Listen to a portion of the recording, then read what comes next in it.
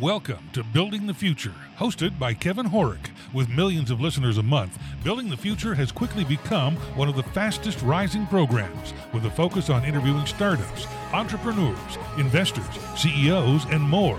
The radio and TV show airs in 15 markets across the globe, including Silicon Valley. For full showtimes, past episodes, or to sponsor the show, please visit buildingthefutureshow.com.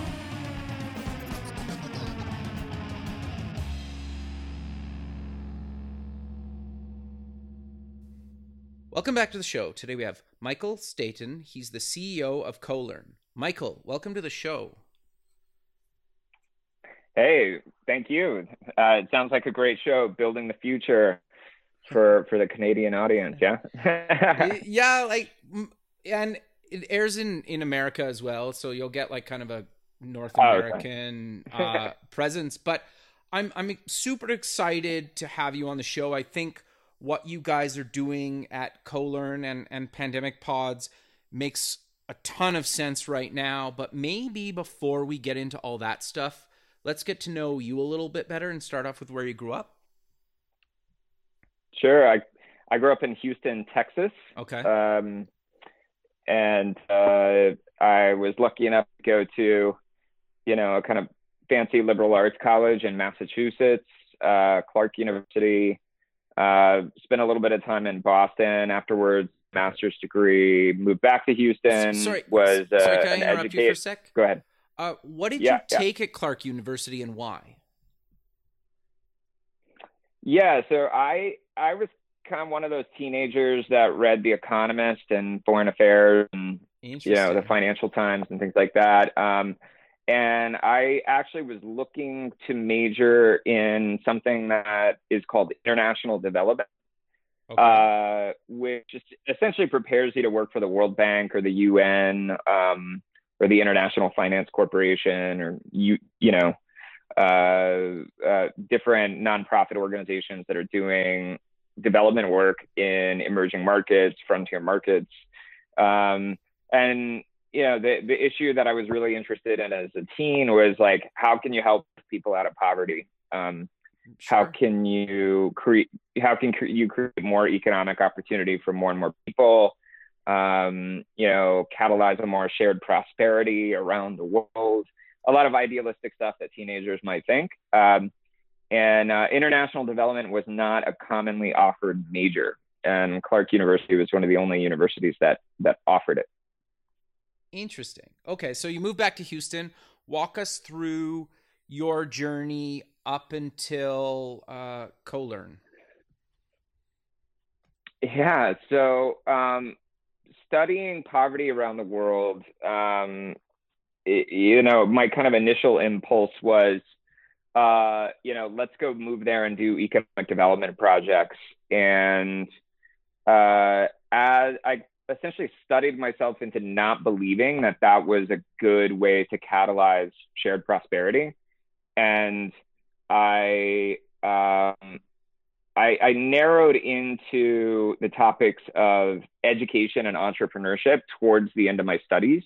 Okay. And I was kind of like, those are the two kind of fundamental building blocks of creating economic growth and shared prosperity, is to essentially enable entrepreneurs to start companies that generate jobs and create an educated society where individuals can have the cognitive skills to participate in that economy and that job growth, right? So as I started thinking about that, I was like, oh, well, I basically studied so that I could go work for the World Bank, and I don't really believe in that anymore. I want to get into entrepreneurship and education. And, you can't get a job as an entrepreneur, but you can get a job as an educator. Sure. Right? So, I tried to apply to be an entrepreneur, but that's not how it works.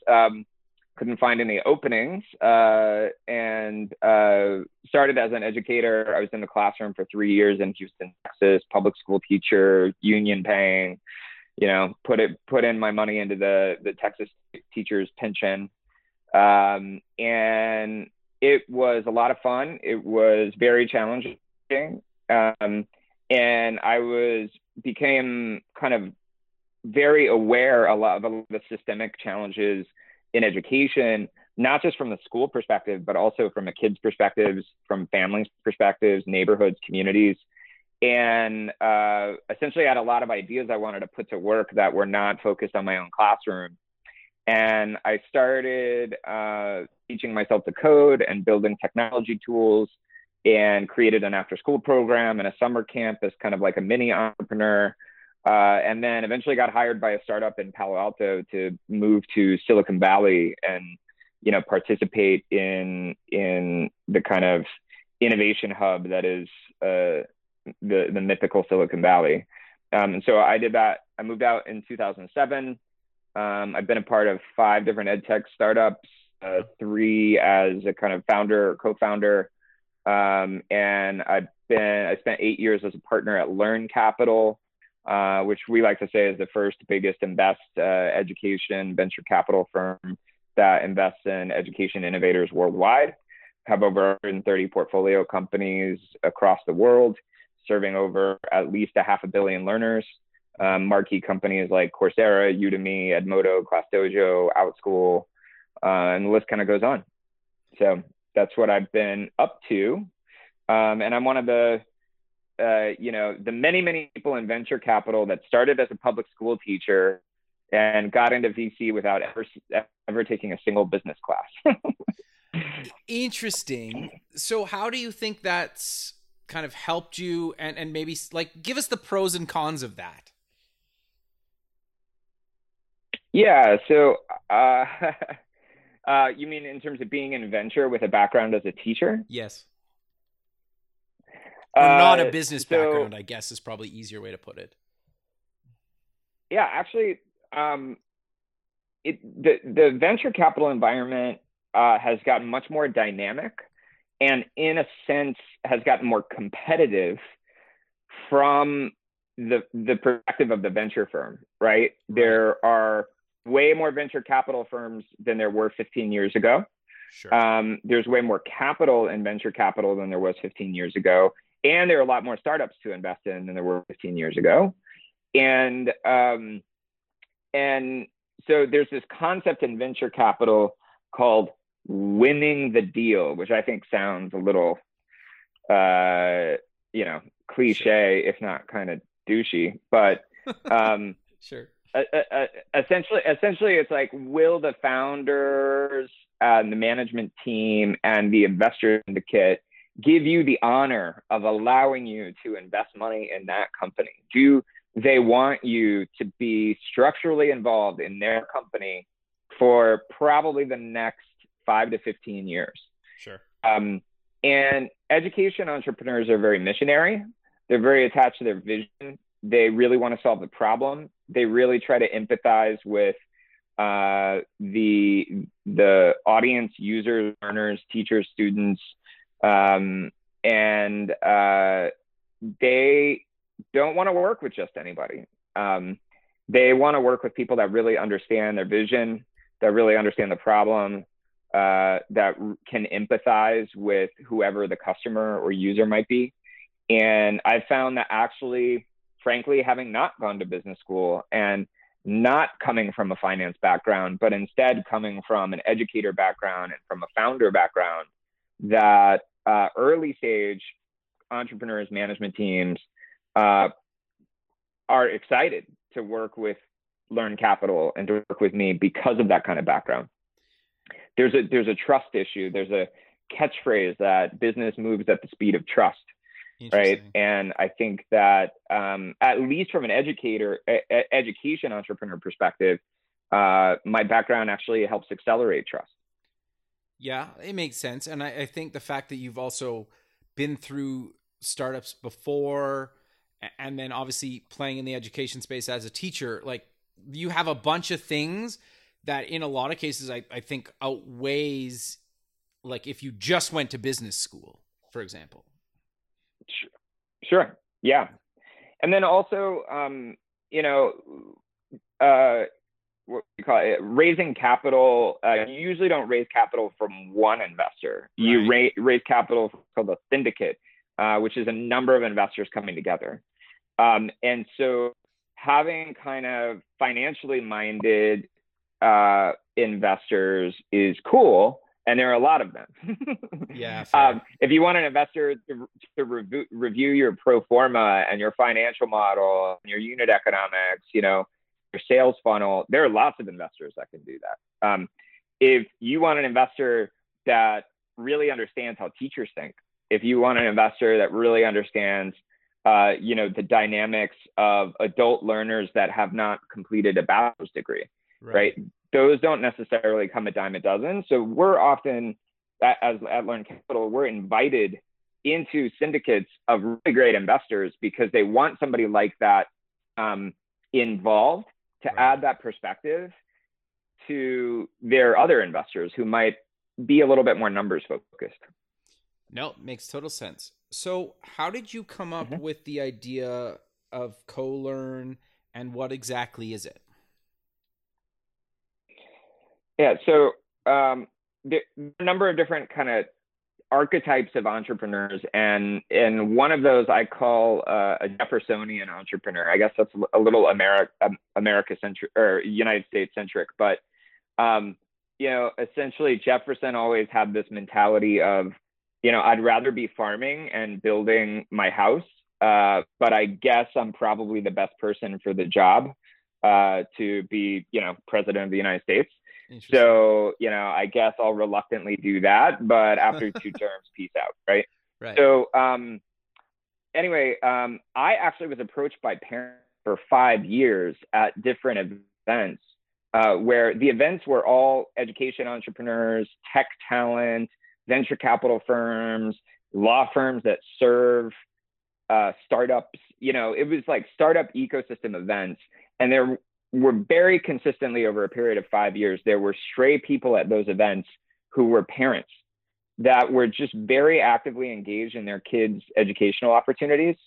Some of them, quote, homeschooling their kids, but they didn't even like the brand homeschooling. They felt like, we're not at home. We're not doing anything that looks like school. We're basically trying to do beyond school. We want something better than school. And they started calling themselves, or wanted to call themselves, co-learners. They felt like there was a movement that was about to happen, similar to the co-working movement, where people are going to start co-learning. It's going to be a thing. And I kind of heard this enough over the years that I was like, you know what? Yeah, that needs to happen, right? Like, interesting. And then in addition, one of the side effects of having a number of friends from college that have gone on to have kids, and having friends that have kids, is I kind of become their de facto education consultant, right?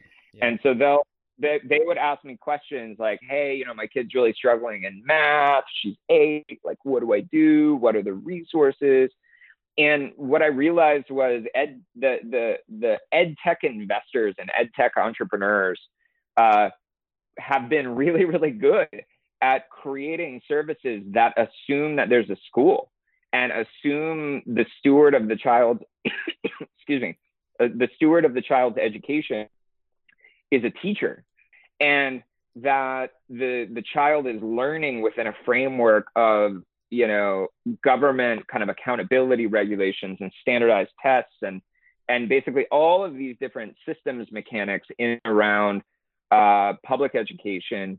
And very little has been built that is family centered, that really helps a family kind of identify, curate, create little lesson plans, kind of manage offline, online, digital workbook resources to make sure that their kid has access to the best opportunities that are out there for them.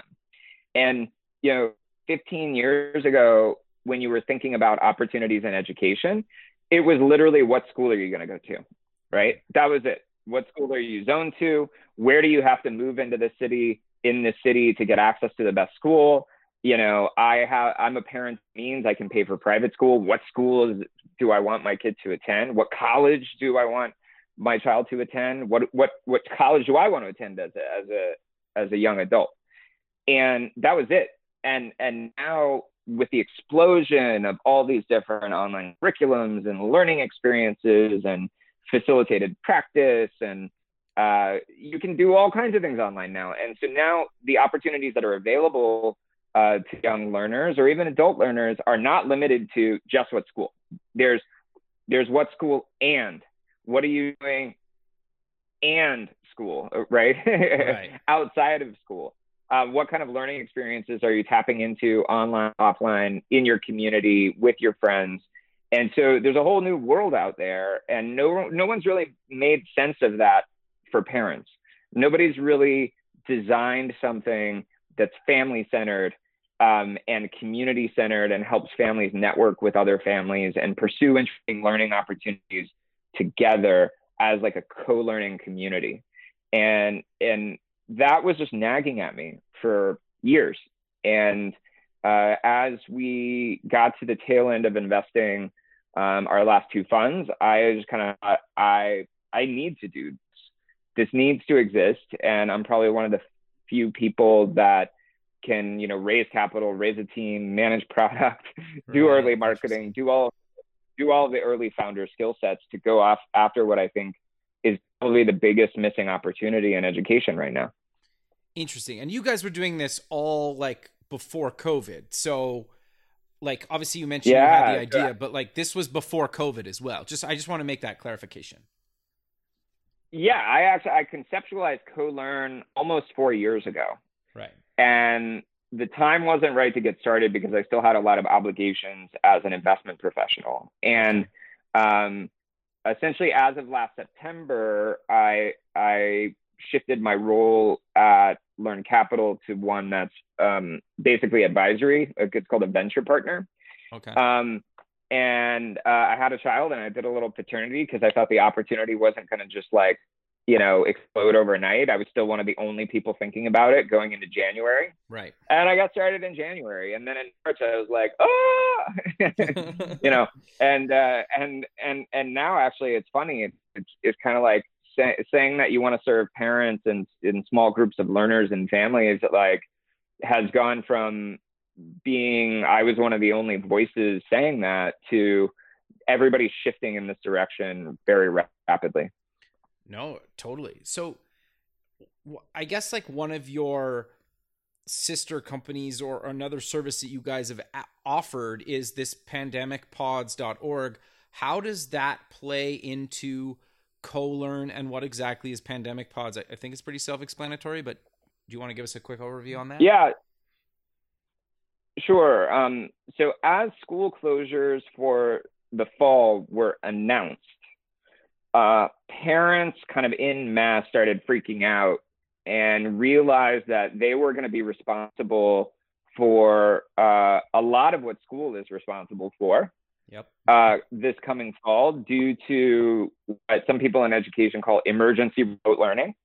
Okay. And they realized they wanted to share that set of responsibility with a group of other parents, where kind of everybody could be COVID tested, other families in the neighborhood, and they could kind of share the responsibility of watching the kids and making sure the kids aren't, beating each other up, and that they're like fed and that they're paying attention to their schoolwork instead of playing Minecraft all day. And parents themselves like started calling this Pandemic Pods. And a lot of Facebook groups sprouted up. There were news stories everywhere, like families are rushing to create Pandemic Pods. And a lot of the news coverage and a lot of what parents are saying is, we're desperate. You can find hundreds of articles that are like, desperate parents seeking to form Pandemic Pods. And again, EdTech had not facilitated this, right? I mean, they were using Facebook groups to try to match, and it was pretty clunky. And even parents that were able to kind of match and form their pod were starting to say, now what? Like, what do I do now? Right. And again, I was just in the situation where there is no silver bullet to how to run a pandemic pod. Right. There is no silver bullet to how to support your child or a group of children in remote learning as they try to participate in school. But there are lots of little puzzle pieces, right? There are lots of interesting services that parents in general are not aware of because they never had to go look for them. And there are a lot of best practices that have existed for a long time that parents are not aware of because they never had to be. Right.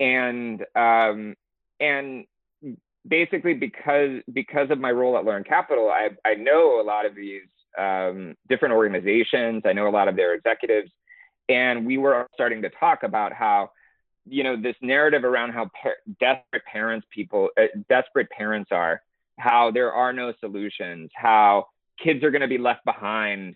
This is going to be the lost year of education, right? That was like the narrative. It kind of still is, to be honest, right? Yeah. I think that there was a yet another like high profile New York Times story about, this is the lost year for kids in education. And, we were just commenting to ourselves that number one, parents that are having trouble matching into pods should have a better tool to try to match, right? Right. To state their preferences, if they want to be outdoors more, if they want to follow a Montessori method, if they want to stick to the school curriculum, if they want to do cool project-based learning, if they're okay with their kids playing video games for half the day, like they should be able to state those kinds of preferences and see families in their area and have the ability to connect to them and be matched to them. So that was the first thing that we were saying. And then the second thing we were saying is, even if they do form a pod, and we think somewhere around 30 to 40% of American families in the US, I don't know about Canada, but will be engaging in these pod-like concepts this fall and possibly in the spring, depending on how school closures, go on and off as the pandemic spread suggests or dictates, I guess. Even if so, we need to create an information resource site, right? We need to have a place where we can help parents understand best practices. We can help them understand the services available to them. And so pandemicpods.org, you could think of it as a nonprofit. There's actually no legal entity. There's no revenue model. It's literally a group of, I think, 15 organizations now that have just kind of committed to trying to make these learning pods work for families this fall. And so we're scrambling to kind of create content. We've created a few online courses, including how to set up a pod, how to hire and manage a tutor or a teacher if you want to hire a tutor or a teacher, how to do project-based learning, how to apply different reading strategies for young kids. We've also got discount codes or free offerings from some of these 15 organizations. And every week I'm talking to new organizations that have an interesting offering that parents should be aware of. I mean, just to give you an example, two kind of surprising examples of organizations that have a good offering that parents should be aware of. One is called Nurture Life. These are not meal kits. These are pre-prepared, organic, healthy, affordable meals that you can have mailed to you on a Sunday or a Monday. And it'll help you feed your kids more consistently healthy meals that they would like throughout the week, so that, if they're not going to school, they can't do school lunches, etc. And so parents are finding themselves in this burden where they have to kind of come up with something tasty and healthy for their kid to eat 3 times a day. And that's at least once more than they had to do before. And so Nurture Life is an example of something that, it's not education, but families should be aware that these kinds of things exist. Yeah. And so they've offered a 25% discount for pods that sign up. And so basically they're, they're not making any money for pods that are signing up. They want families to have this kind of service as pandemic pods as parents are struggling with pandemic pods this fall. Another example is a company called Braid, which does free group bank accounts. Oh, interesting. And so let's imagine you have 5 other families in your pandemic pod. You're all in the same neighborhood, and you need to buy supplies. You need to buy food. You want to buy supplemental books. You want to pay a tutor to come by and help them in math, right? How do families budget together? Well, the answer is probably right now there's some Excel spreadsheet, and some superhero, probably mom, let's face it, is like, managing the budget and sending stuff to people being like, hey, you owe $35 this week or whatever. And so Braid created a template for pods, and that now if you download Braid, you can see there's a learning pod template. You invite the other parents, and then all the parents can chip in, and then you can kind of manage your budget that way. So it's a much more seamless way to handle group finances. And those are two examples. A lot of the other services are educational, but you might not have thought of them if you weren't in a situation doing emergency remote learning. So there's an offering called Child's Pose Wellness, which is live and pre-recorded, yoga and different kind of fitness and mindfulness courses targeted at young kids. And so, if you've got your kids sitting in front of a computer all day doing schoolwork, like, when's physical education? Like, how do you get them moving? How do you get them working their bodies to make sure that their bodies are, feeding their minds correctly? If the kids were going to school and participating in sports, or they had a physical education class, you didn't have to think about it. Now you're like, how do I get my kid off the computer and moving, right? So Child's Pose Wellness is another example. A Rainbow Culinary Academy, a Rainbow Chefs Academy, is another one. It's courses for kids to help them learn how to cook. We talked earlier about Nurture Life and how parents are a little stressed about having to deal with a couple more meals per week than they had to. How do you get, let's say a 9-year-old kid hanging out around the kitchen, making the kinds of snacks for themselves that you wish they were eating instead of just going to a Cheetos bag, right? And so that's another offering, right? And so, pandemicpods.org is still early, it's still amorphous, but we've had a critical mass of families sign up in at least 5 different cities or urban areas in the US, and they've been matching.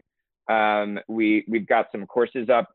We're doing what we call working groups, which are live kind of communities of practice over Zoom, where parents can talk to each other and try to get better at certain things, like helping their child in math, helping their child learn to read, helping their teen do real world projects, etc. And so we have these working groups going as well.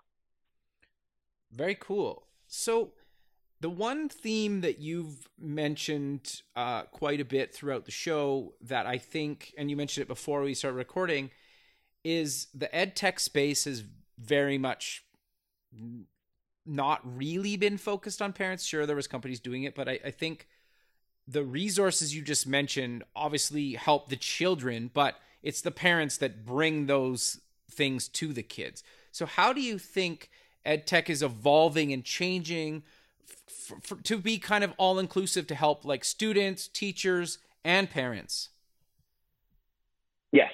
So a lot of the technology that's been developed assumes a school infrastructure, assumes the teacher's the kind of main steward here, assumes there's all of the systems level support, infrastructure, regulation, compliance that comes from a school. And if there were parent accounts, it was really like kind of like log in and see their grades kind of a thing, right? Okay. And like with the advent of like Remind and Edmodo and certain other services or Class Dojo, it's kind of like log in and see their assignments or see how they're behaving. But there have not to date really been a lot of offerings that really assume the parent is the one evaluating this service or offering, and whether or not they want that for their child or the learning pod, gives parents a sense of control or agency in like how it's delivered or what is delivered, and what kind of resources and what kind of curriculum their child's going through. And I had a lot of parents come up to me over the past 5-6 years and talk to me about that and say, I want something for my family. I want something, what is out there that can help me with my responsibility and my goals and my ambitions for my kids? And the answer was not really that much. Not really anything. You can use a paper planner, you can use a whiteboard. So we've been building CoLearn, and right now what CoLearn is, if you signed up for it, essentially a better bookmarking tool where you can kind of save all the resources, digital and workbook and text resources that your kids are interfacing with. And you create one launch page per child. It's particularly useful for families with 2 or more kids. And each child kind of has their own landing page where they can see very visually what all the different services they have access to are. And they have login hints and instructions from their parents as to like what they should be doing on that site. And so parents already said to us, this is really helping us out, because instead of my 7-year-old coming to me and saying, you know, mommy, stop what you're doing, come log me into something, or come put it in to the URL in the browser, right? They just kind of click on it and go in. And so they said there's less interruption in terms of their workflow, because a lot of parents are trying to work from home. Okay. And a lot of parents, especially essential economy workers, you know, they're going to work and their kid can't say, hey, mommy, come help me get on something. Right. Yep. And so even what we have just now, which is essentially a better bookmarking tool, parents are already finding it useful. We are going to be rolling out in probably less than 2 weeks, the ability to create kind of an agenda for this week. So you can highlight what you want done this week, kind of leave a helpful note, write some weekly instructions, kind of moving towards a task manager. Our inspiration is really thinking about some of the really easy to use project management tools that are in the work world, right. Particularly a service called Trello. Have you ever used Trello? Yeah, I use it every day. Right. Yeah, exactly. So, you know, Trello is this really easy to use visual way to, you know, organize your to-dos. And it's collaborative. You can work on it with others. You can work on it with the team. If you have employees, you can assign things to them. They can see it very visually. You know, they can drag it into the done column. They can drag it to the next week column. And we're like, why isn't there a family version of Trello? Right. Interesting. And so, you know, kind of imagine if you could have Trello kind of meet the equivalent of like the iPad interface, where all the different apps and games your kids use are there, but you can also, you know, organize them and say, hey, these are the fun things I want you to do today to help you learn how to read. You know, make sure to spend 30 minutes here, do the best you can. We love you. Woo, right? So that's really what we're rolling out this fall. And then how it connects to Pandemic Pods is we were already building, being able to be followed, or otherwise connect with other families in your community, connected to different groups you might be in, a school, an after-school program, etc., and showing a family directory and showing what resources those families access, and which resources are popular and useful and helpful to kids that are around your kid's age, right? So, you know, again, you know, my son is 9. He's an advanced reader. Who else out there, you know, near me in their school community, in their sports programs or whatever, is also an advanced reader? What do you do for them? And so we're trying to kind of build, let's call it a little like kind of like local community directory, as well as show trending services. And that's what we're going to be building over time. And we hope to have more of that out, like, you know, this fall. So, so hopefully that gives you a little bit of background and context on CoLearn, pandemicpods.org, how they kind of connect, how they kind of don't. Basically, if you're a family listening and this is interesting to you, you know, if you're trying to match with other families still, if you want to look for other families, pandemicpods.org is the place. If you have a pod set up and you're looking for best practices, if you're looking for discounts and offerings from interesting providers, pandemicpods.org is the place.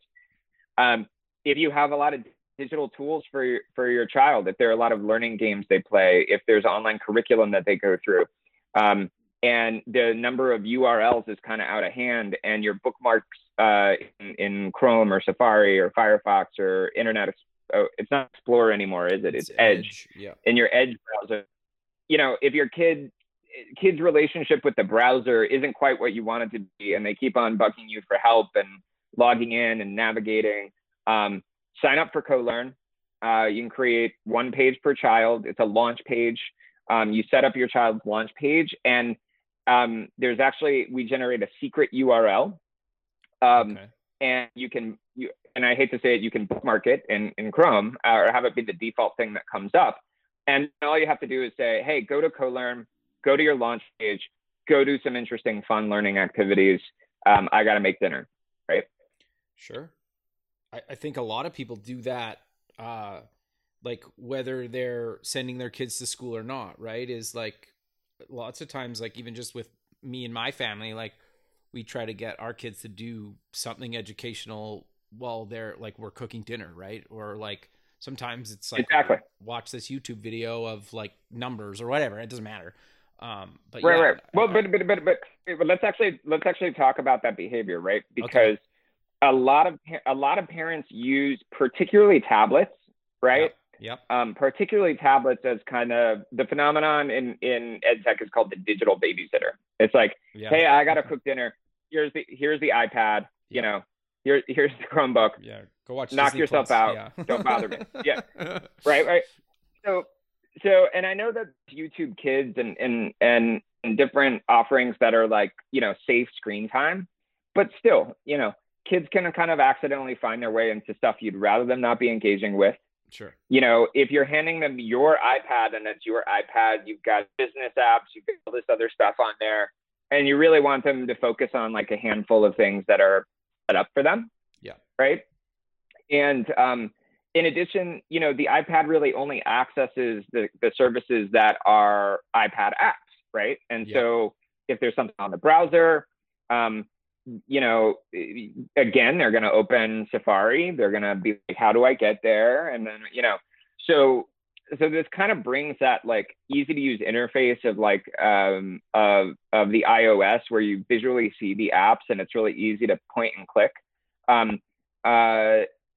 to everything, right? And they can click and go into an iPad app. It'll open the iPad app.